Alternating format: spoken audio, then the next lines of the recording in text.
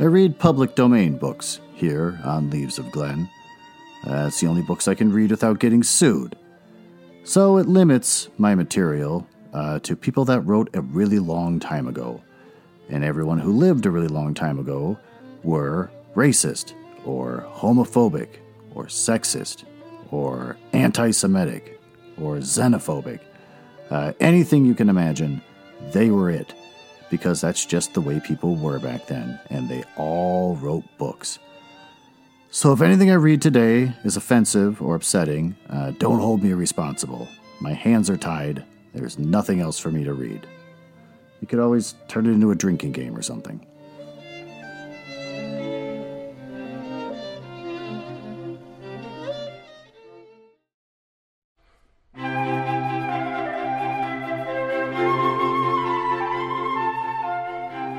Well, what's going on?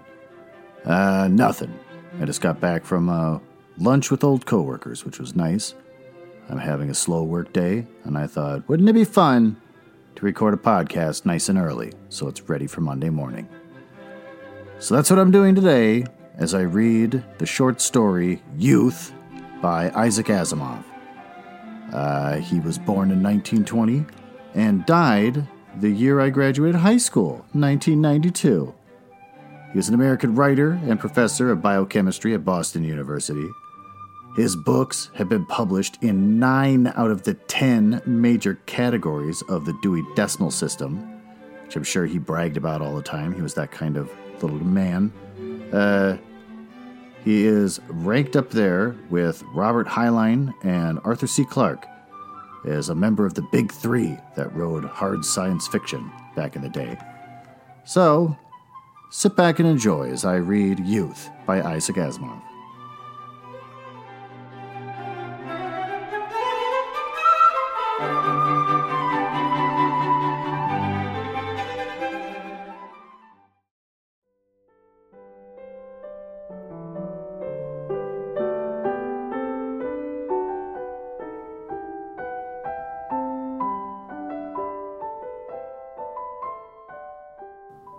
And so we begin Youth by Isaac Asimov. Red and Slim found the two strange little animals the morning after they heard the thunder sounds. They knew that they could never show their new pets to their parents. That was all in bold text, and that's all by itself. Now I guess the story starts. There was a spatter of pebbles against the window, and the younger stirred in his sleep. Another, and he was awake. He sat up stiffly in bed. Seconds passed while he interpreted his strange surroundings. He wasn't in his own home, of course. This was out in the country. It was colder than it should be, and there was green at the window. Ugh. Slim! The call was a hoarse, urgent whisper, and the younger bounded to the open window. Slim? It wasn't his real name. But the new friend he had met the day before had needed only one look at his slight figure to say, "You're Slim," and added, "I'm Red." Red wasn't his real name either, but its appropriateness was obvious. Okay. They were friends instantly, with the quick, unquestioning friendship of young ones not yet quite in adolescence, before even the first stains of adulthood began to make their appearance. Slim cried, "Hi, Red," and waved cheerfully, still blinking the sleep out of himself. Red kept to his croaking whisper, "Quiet! You want to wake somebody?" Slim noticed all at once that the sun scarcely topped the low hills in the east, and the shadows were long and soft, and the grass was wet. Slim said more softly, "What's the matter?" Red only waved for him to come out. Slim dressed quickly, gladly confining his morning wash to the momentary sprinkle of a little lukewarm water. He let the air dry as the exposed portions of his body as he ran out, while bare skin grew wet against the dewy grass. Red said, You gotta be quiet. If Mom wakes up, or Dad, or your dad, or even the hands, then it'll be, 'Come on in or you'll catch your death of cold.'"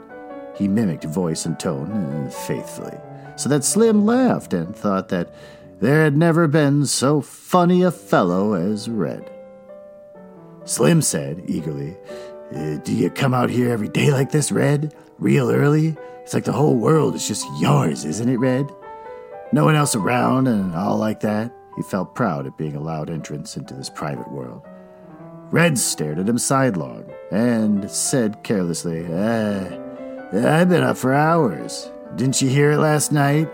Hear what? Thunder. There was a thunderstorm? Slim never slept through a thunderstorm. I guess not. But there was thunder. I heard it. And then I went to the window and it wasn't raining. It was all stars and the sky was just getting sort of almost gray. You know what I mean? Slim had never seen it so, but he nodded. So I just thought I'd go out, said Red.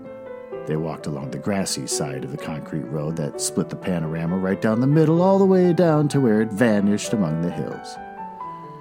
It was so old that Red's father couldn't tell Red when it had been built.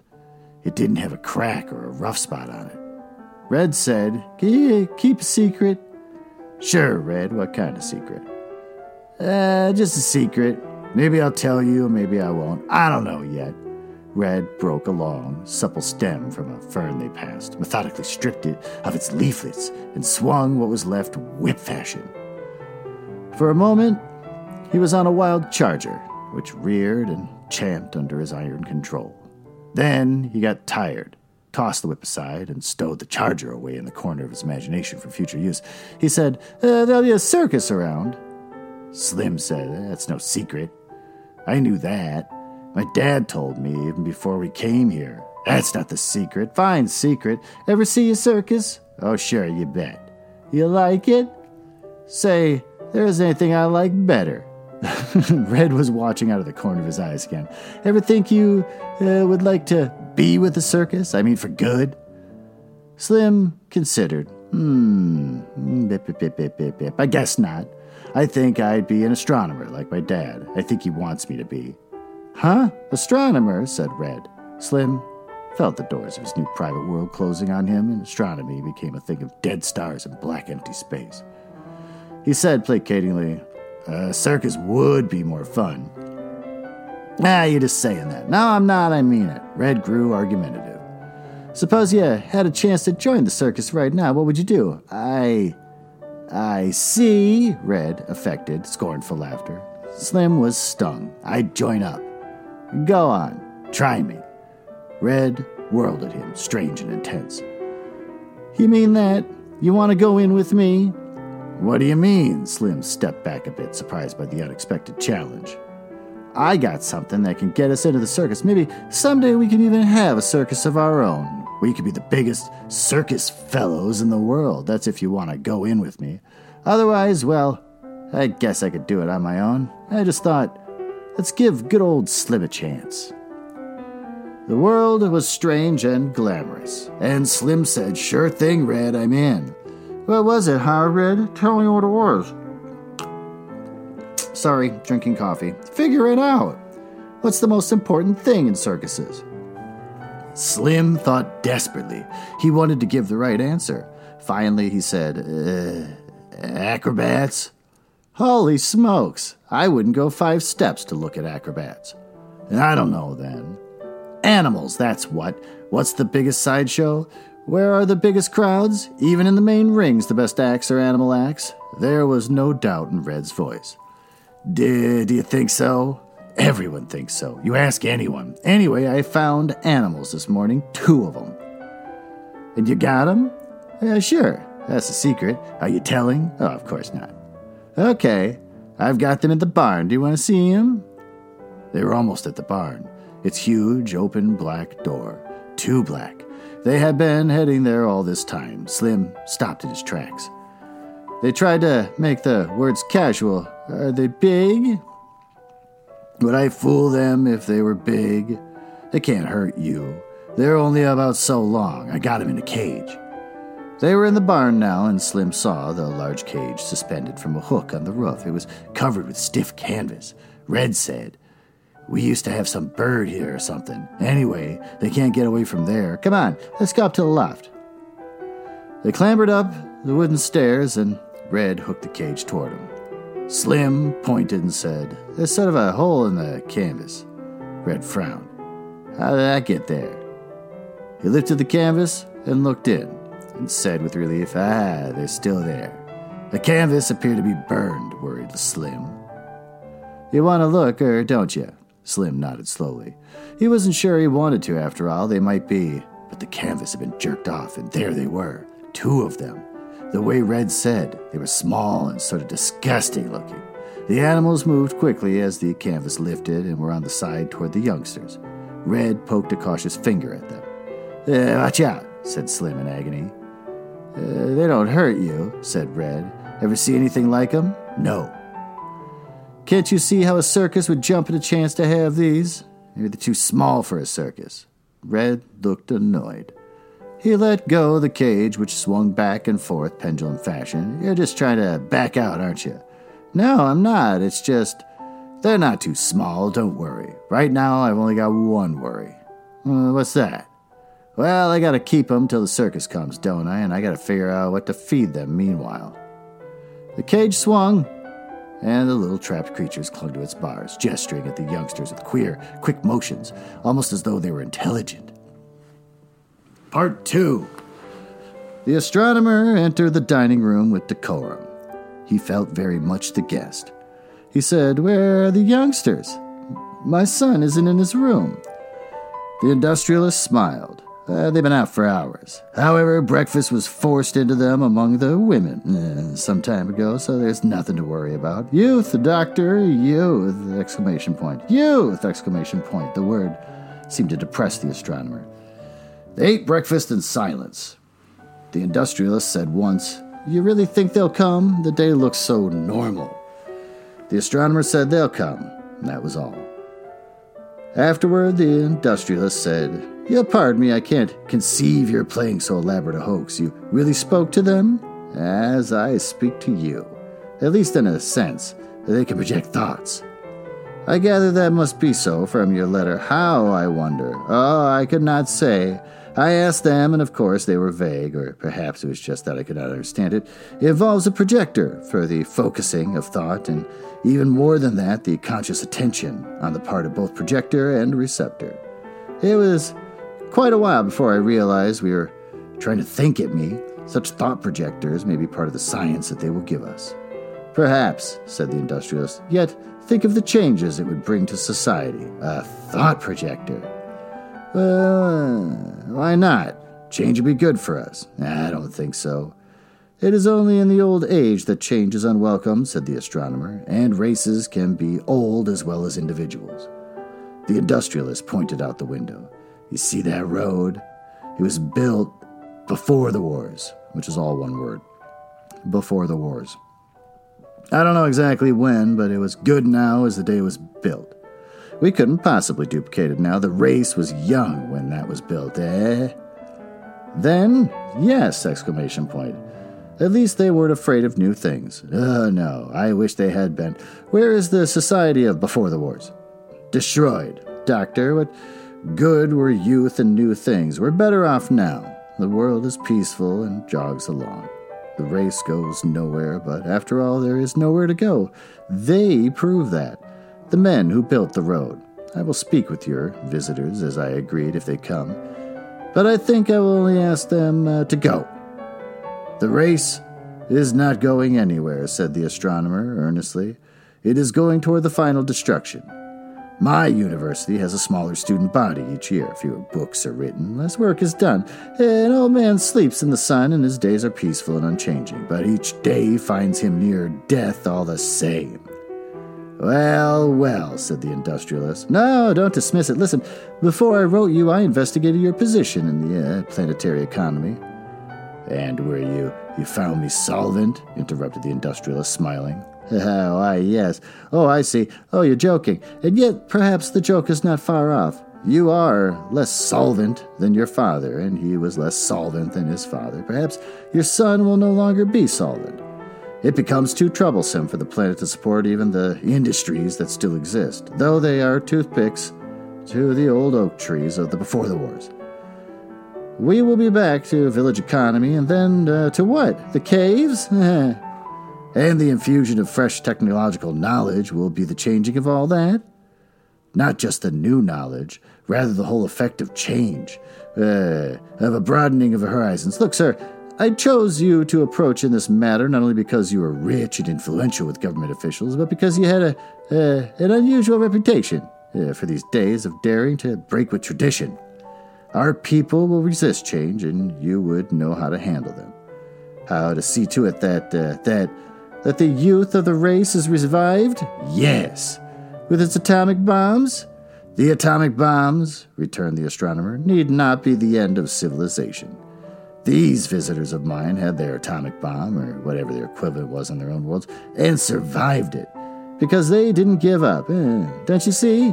It wasn't the bomb that defeated us, but our own shell shock. This may be the last chance to reverse the process.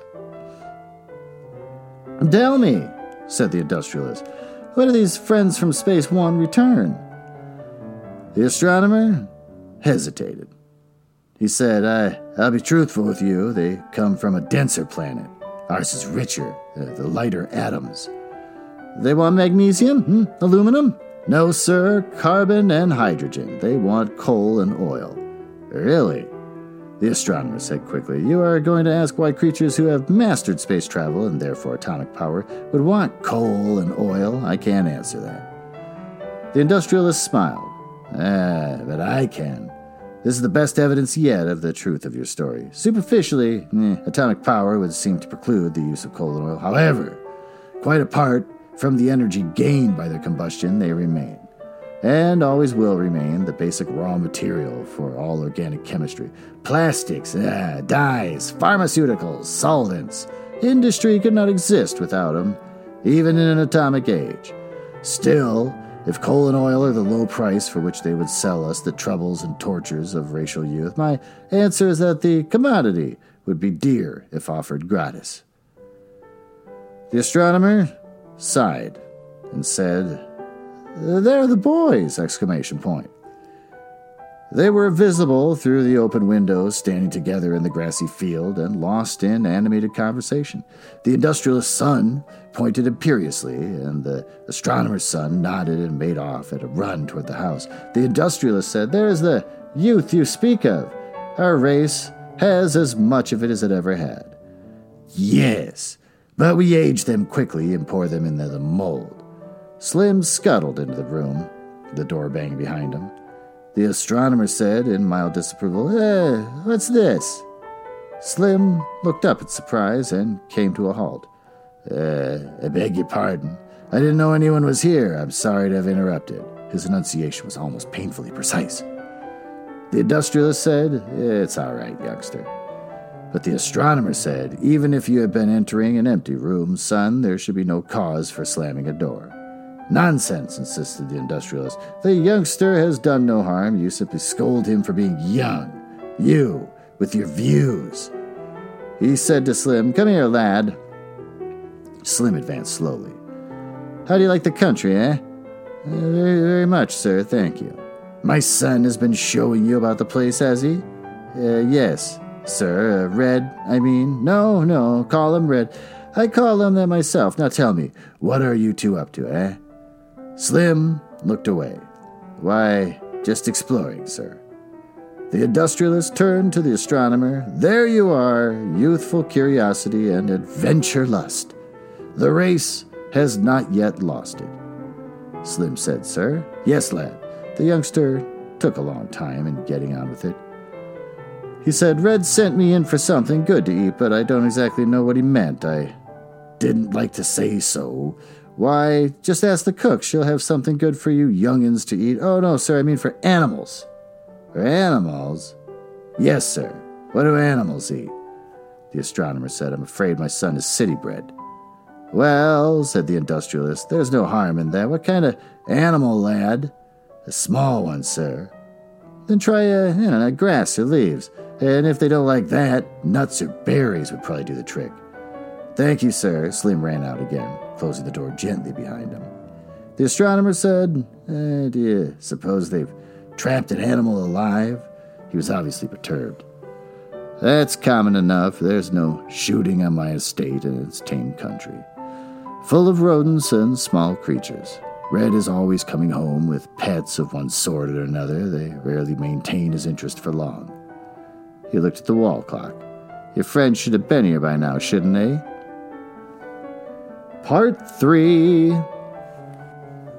The swaying had come to a halt, and it was dark. The explorer was not comfortable in the alien air. It felt as thick as soup, and he had to breathe shallowly, even so. He reached out in a sudden need for company. The merchant was warm to the touch.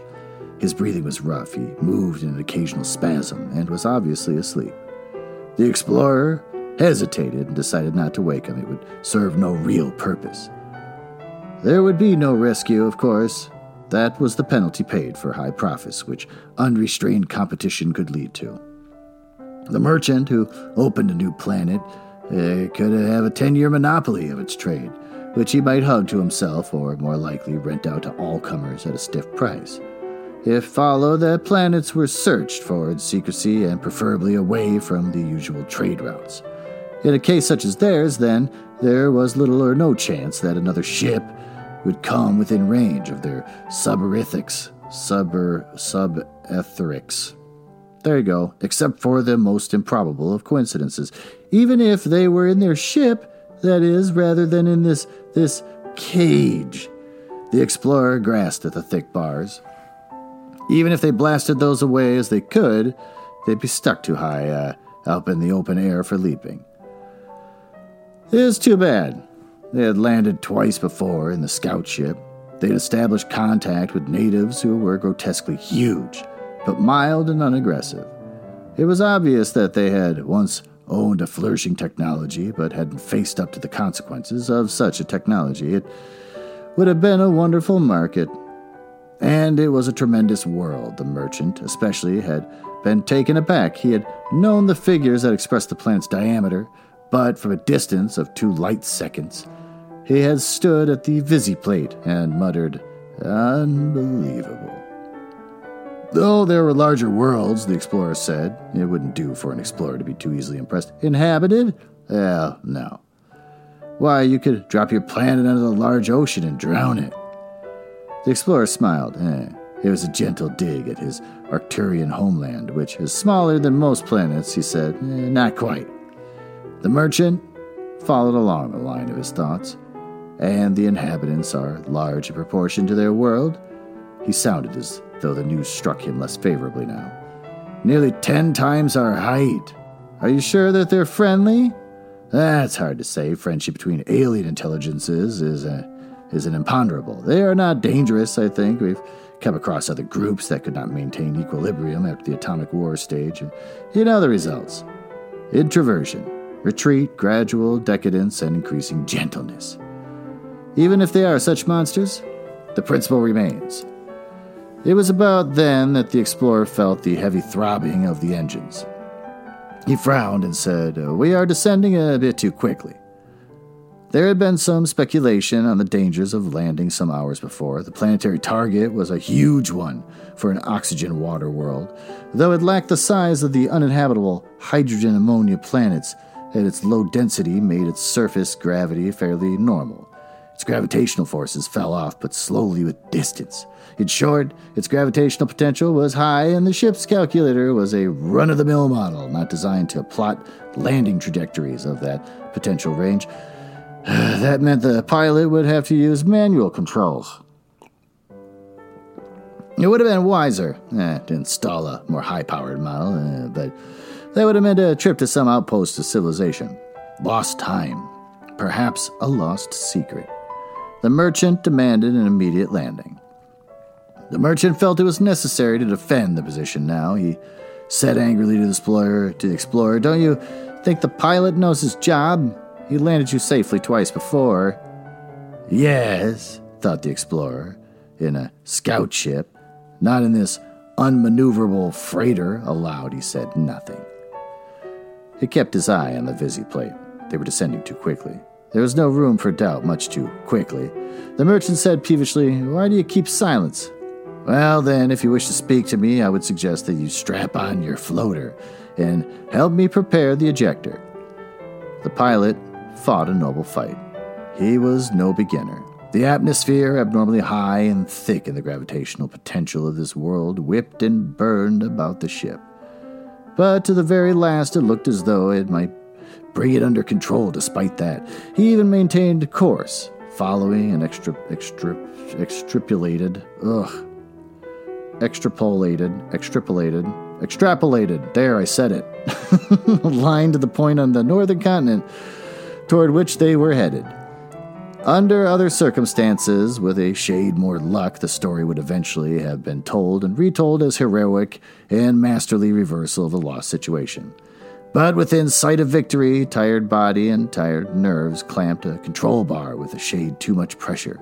The ship, which had almost leveled off, dipped down again. There was no room to retrieve the final error. There was only a mile left to fall. The pilot remained at his post to the actual landing. His only thought of the breaking of the force of the crash of maintaining the space-worthiness of the vessel. He did not survive. With the ship buckling madly in a soupy atmosphere, few ejectors could be mobilized and only one of them in time. When, afterwards, the explorer lifted out of the unconsciousness and rose to his feet, he had the definite feeling that but for himself and the merchant, there were no survivors. And perhaps that was an overcalculation. His floater had burnt out while still sufficiently distant from the surface to have the fall stunning. The merchant might have had less luck even than that. He was surrounded by a world of thick, ropey stalks of grass, and in the distance were trees that reminded him vaguely of similar structures on his native Arcturian world, except that their lowest branches were high above what he could consider a normal treetops. He called, his voice sounding basso in the thick air, and the merchant answered. The explorer made his way toward him, thrusting violently at the coarse stalks that barred his path. Are you hurt? He asked. The merchant grimaced. I've sprained something. It hurts to walk. The explorer probed gently. I don't have anything broken. You'll have to walk despite the pain. Can't we rest first? It's important to try and find the ship. If it's space-worthy or if it can be repaired, we may live. Otherwise, we won't. Just a few minutes, let me catch my breath. The explorer was glad enough for those few minutes. The merchant's eyes were already closed. He allowed his to do the same. He heard the trampling, and his eyes snapped open. Never sleep on a strange planet, he told himself futilely. The merchant was awake too, and his steady screaming was a rumble of terror. The explorer called, It's only a native of this planet, it won't harm you. But even as he spoke, the giant had swooped down, and in a moment they were in the grasp, being lifted closer to its monstrous ugliness. The merchant struggled violently and, of course, quite futilely. Can't you talk to it? He yelled. The explorer could only shake his head. I can't reach it with the projector, it won't be listening. Then blast it. Blast it down. You can't do that. The phrase, you fool, had almost been added. The explorer struggled to keep his self-control. They were swallowing space as the monster moved purposely away. Why not? Cried the merchant. You can reach for your blaster. I see it in plain sight. Don't be afraid of falling. It's simpler than that. If this monster is killed, you'll never trade with this planet. You'll even have to leave it. You probably won't live the day out. Why? Why? Because this is one of the young of the species. You should know that happens when a trader kills a native young, even accidentally. What's more, if this is the target point, then we are on the estate of a powerful native. This might be one of his brood. That was how they entered their present prison. They had carefully burnt away a portion of the thick, stiff covering, and it was obvious that from the height in which they were suspended was a killing one. Now, once again, the prison cage shuddered and lifted in an upward arc. The merchant rolled to the lower rim and startled awake. The cover lifted and light flooded in. As was the case the time before, there were two specimens of the young. They were not very different in appearance from adults of the species, reflected the explorer, though, of course, they were considerably smaller. A handful of reedy green stalks was stuffed between the bars. Its odor was not unpleasant, but it carried clods of soil at its ends. The merchant drew away and said huskily, What are they doing? The explorer said, Trying to feed us, I should judge. At least this seems to be the native equivalent of grass. The cover was replaced. They were set swinging again, alone with their fodder. Slim started at the sound of footsteps and brightened when it turned out to be only Red. He said, No one's around. I have my eye peeled. You bet. Red said, Shh. Look, you take this stuff and stick it in the cage. I got a scoop back to the house. What is it? Slim reached reluctantly. Ground meat. Holy smokes, haven't you ever seen ground meat? That's what you should have got when I sent you back to the house instead of coming back with that stupid grass. Slim was hurt. How'd I know that they don't eat grass? Besides, ground meat doesn't come loose like that. It comes in cellophane and isn't that color. Sure, in the city. Out here we grind our own and it always looks this color till it's cooked. You mean it isn't cooked? Slim drew away quickly. Red looked disgusted. Do you think animals eat cooked food? Come on, take it. It won't hurt you. I'll tell you there isn't much time. Why? What's doing back at the house? I don't know. Dad and your father are walking around. I think maybe they're looking for me. Maybe the cook told them I took the meat. Anyway, we don't want them coming here after me. Didn't you ask the cook before you took the stuff? Who? That crab? I should wonder if she only let me have a drink of water because Dad makes her. Come on, take it. Slim took the large glob of meat through his skin and crawled at the touch. He turned toward the barn and Red sped away in the direction from which he had come. He slowed when he approached the two adults, took a few deep breaths to bring himself back to normal, and then carefully and nonchalantly sauntered past. They were walking in the general direction of the barn, he noticed, but not dead on. He said, Hi, Dad. Hello, sir. The industrialist said, Just a moment, Red. I have a question to ask you. Red turned carefully blank-faced to his father. Yes, Dad? Mother tells me you were out early this morning. Not real early, Dad. Just a little before breakfast. She said that you told her it was because you had been awakened during the night and didn't go back to sleep. Red waited before answering. Should he have told Mom that?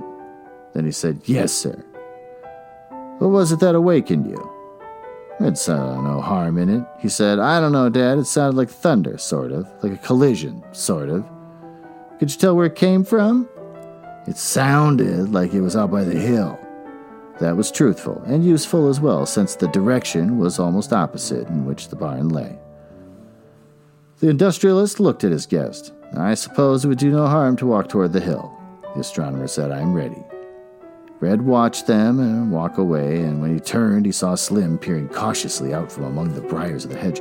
Red waved at him. Come on. Slim stepped out and approached. Did they say anything about the meat? No, I guess they don't know about that. They went down the hill. What for? Search me. They kept asking me about the noise I heard. Listen, did the animals eat the meat? Well, said Slim cautiously. They were sort of looking at it and smelling it or something. Okay, said Red. I guess they'll eat it. Holy smokes, we've got to eat something. Let's walk along toward the hill and see what Dad and your father are going to do. What about the animals? They'll be all right. A fellow can't spend all his time on them. Did you give them the water? Sure, they drank that. See? Come on. We'll look at them after lunch. I'll tell you what, we'll bring them fruit. Anything will eat fruit.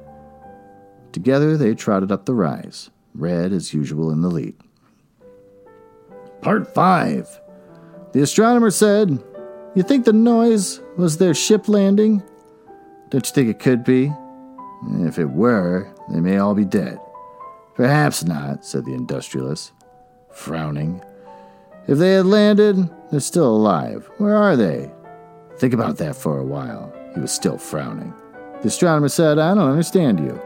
They may not be friendly. Oh, no, I've spoken with them. They've spoken with them. Call that reconnaissance. What would their next step be? Invasion? But they only have one ship, sir. You know that only because they say so. They might have a fleet. I told you about their size. Their size would not matter if they have hand weapons, that's one word, that may well be superior to our artillery. That is not what I meant. I had this partially in mind from the first, the industrialist went on. It's for that reason I agreed to see them after I received your letter, not to agree to an unsettling and impossible trade, but to judge their real purposes. I did not count on their evading the meeting. He sighed. I suppose it isn't our fault. You are right in one thing, at any rate. The world has been at peace too long. We are losing a healthy sense of suspicion. The astronomer's mild voice rose to an unusual pitch, and he said, I will speak. I will tell you that there is no reason to suppose that they could possibly be hostile. They are small, yes, but that is only important because it is a reflection of the fact that their native worlds are small. Our world has what it is for them a normal gravity, but because of our much higher gravitational potential, our atmosphere is too dense to support them comfortably over sustained periods. For a similar reason, the use of the world as a base for interstellar travel, except for trade in certain items, is uneconomical. There are important differences in chemistry of lift due to the basic differences in soils. They couldn't eat our food or we theirs. Surely this can all be overcome. They can bring their own food, build doomed stations of lowered air pressure, devise specially designed ships. They can, and how glibly you can describe feats that are easy to erase in its youth. It is simply that they don't have to do any of that. There are millions of worlds suitable for them in the galaxy. They don't need this one, which isn't. How do you know? All this is their information again. This I was able to check independently. I'm an astronomer, after all. That is true. Let me hear what you have to say, then, while we walk. Then, sir, consider that for a long time our astronomers have believed that two general classes of planetary bodies existed. First, the planets, which formed at distances far enough from their stellar nucleus to become cool enough to capture hydrogen. These would be large planets rich in hydrogen, ammonia, methane. We have examples of these in giant outer planets. The second class would include those planets formed so near the stellar center that the high temperature would make it impossible to capture much hydrogen. These would be smaller planets. Oh, my lord. Comparatively poorer in hydrogen and richer in oxygen. We know that type very well since we live on one. Ours is the only solar system we know in detail. However, it has been reasonable for us to assume that these were the only two planetary classes. I take it then that there's another. Oh, God. Yes, there's a superdense class, still smaller proportional hydrogen than the inner planets of the solar system. The ratio of occurrence of the hydrogen-ammonia planets and these superdense water-oxygen worlds of their over the entire galaxy. And remember that they have actually conducted a survey of significant sample volumes of the galaxy, which we, without interstellar travel, cannot do. It is about 3 to 1. This leaves them 7 million superdense worlds for exploration and colonization. The industrialist looked at the blue sky and the green-covered trees among which they were making their way. He said, and worlds like ours? The astronomer said softly, ours is the first solar system to have found which contains them. Apparently, the development of our solar system was unique and did not follow the ordinary rules. The industrialist considered that. What it amounts to is that these creatures from space are asteroid dwellers. Oh, no.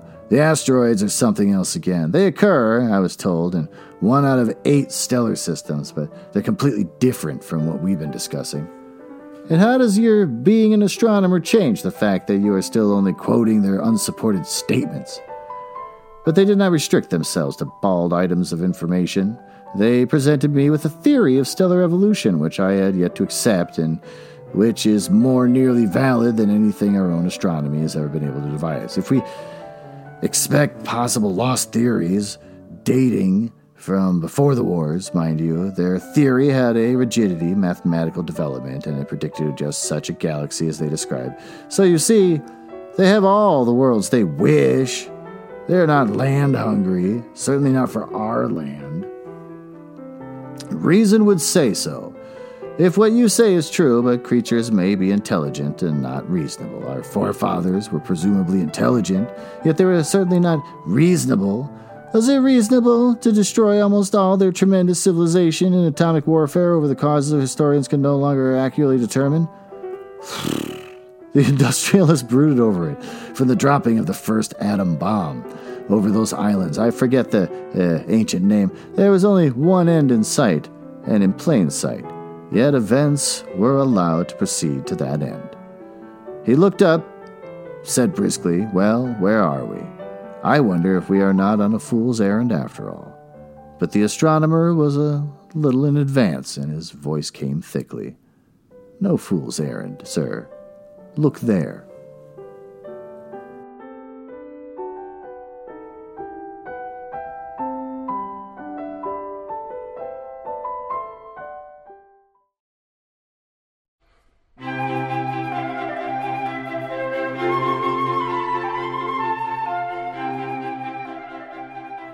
Well, that turned out to be a lot longer than I expected, so we're going to split this one up into 2 parts.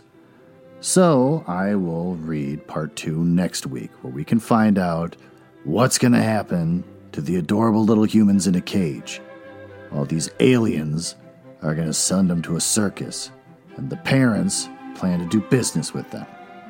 Exciting stuff, which you can tune in for next week, here on Leaves of Glen.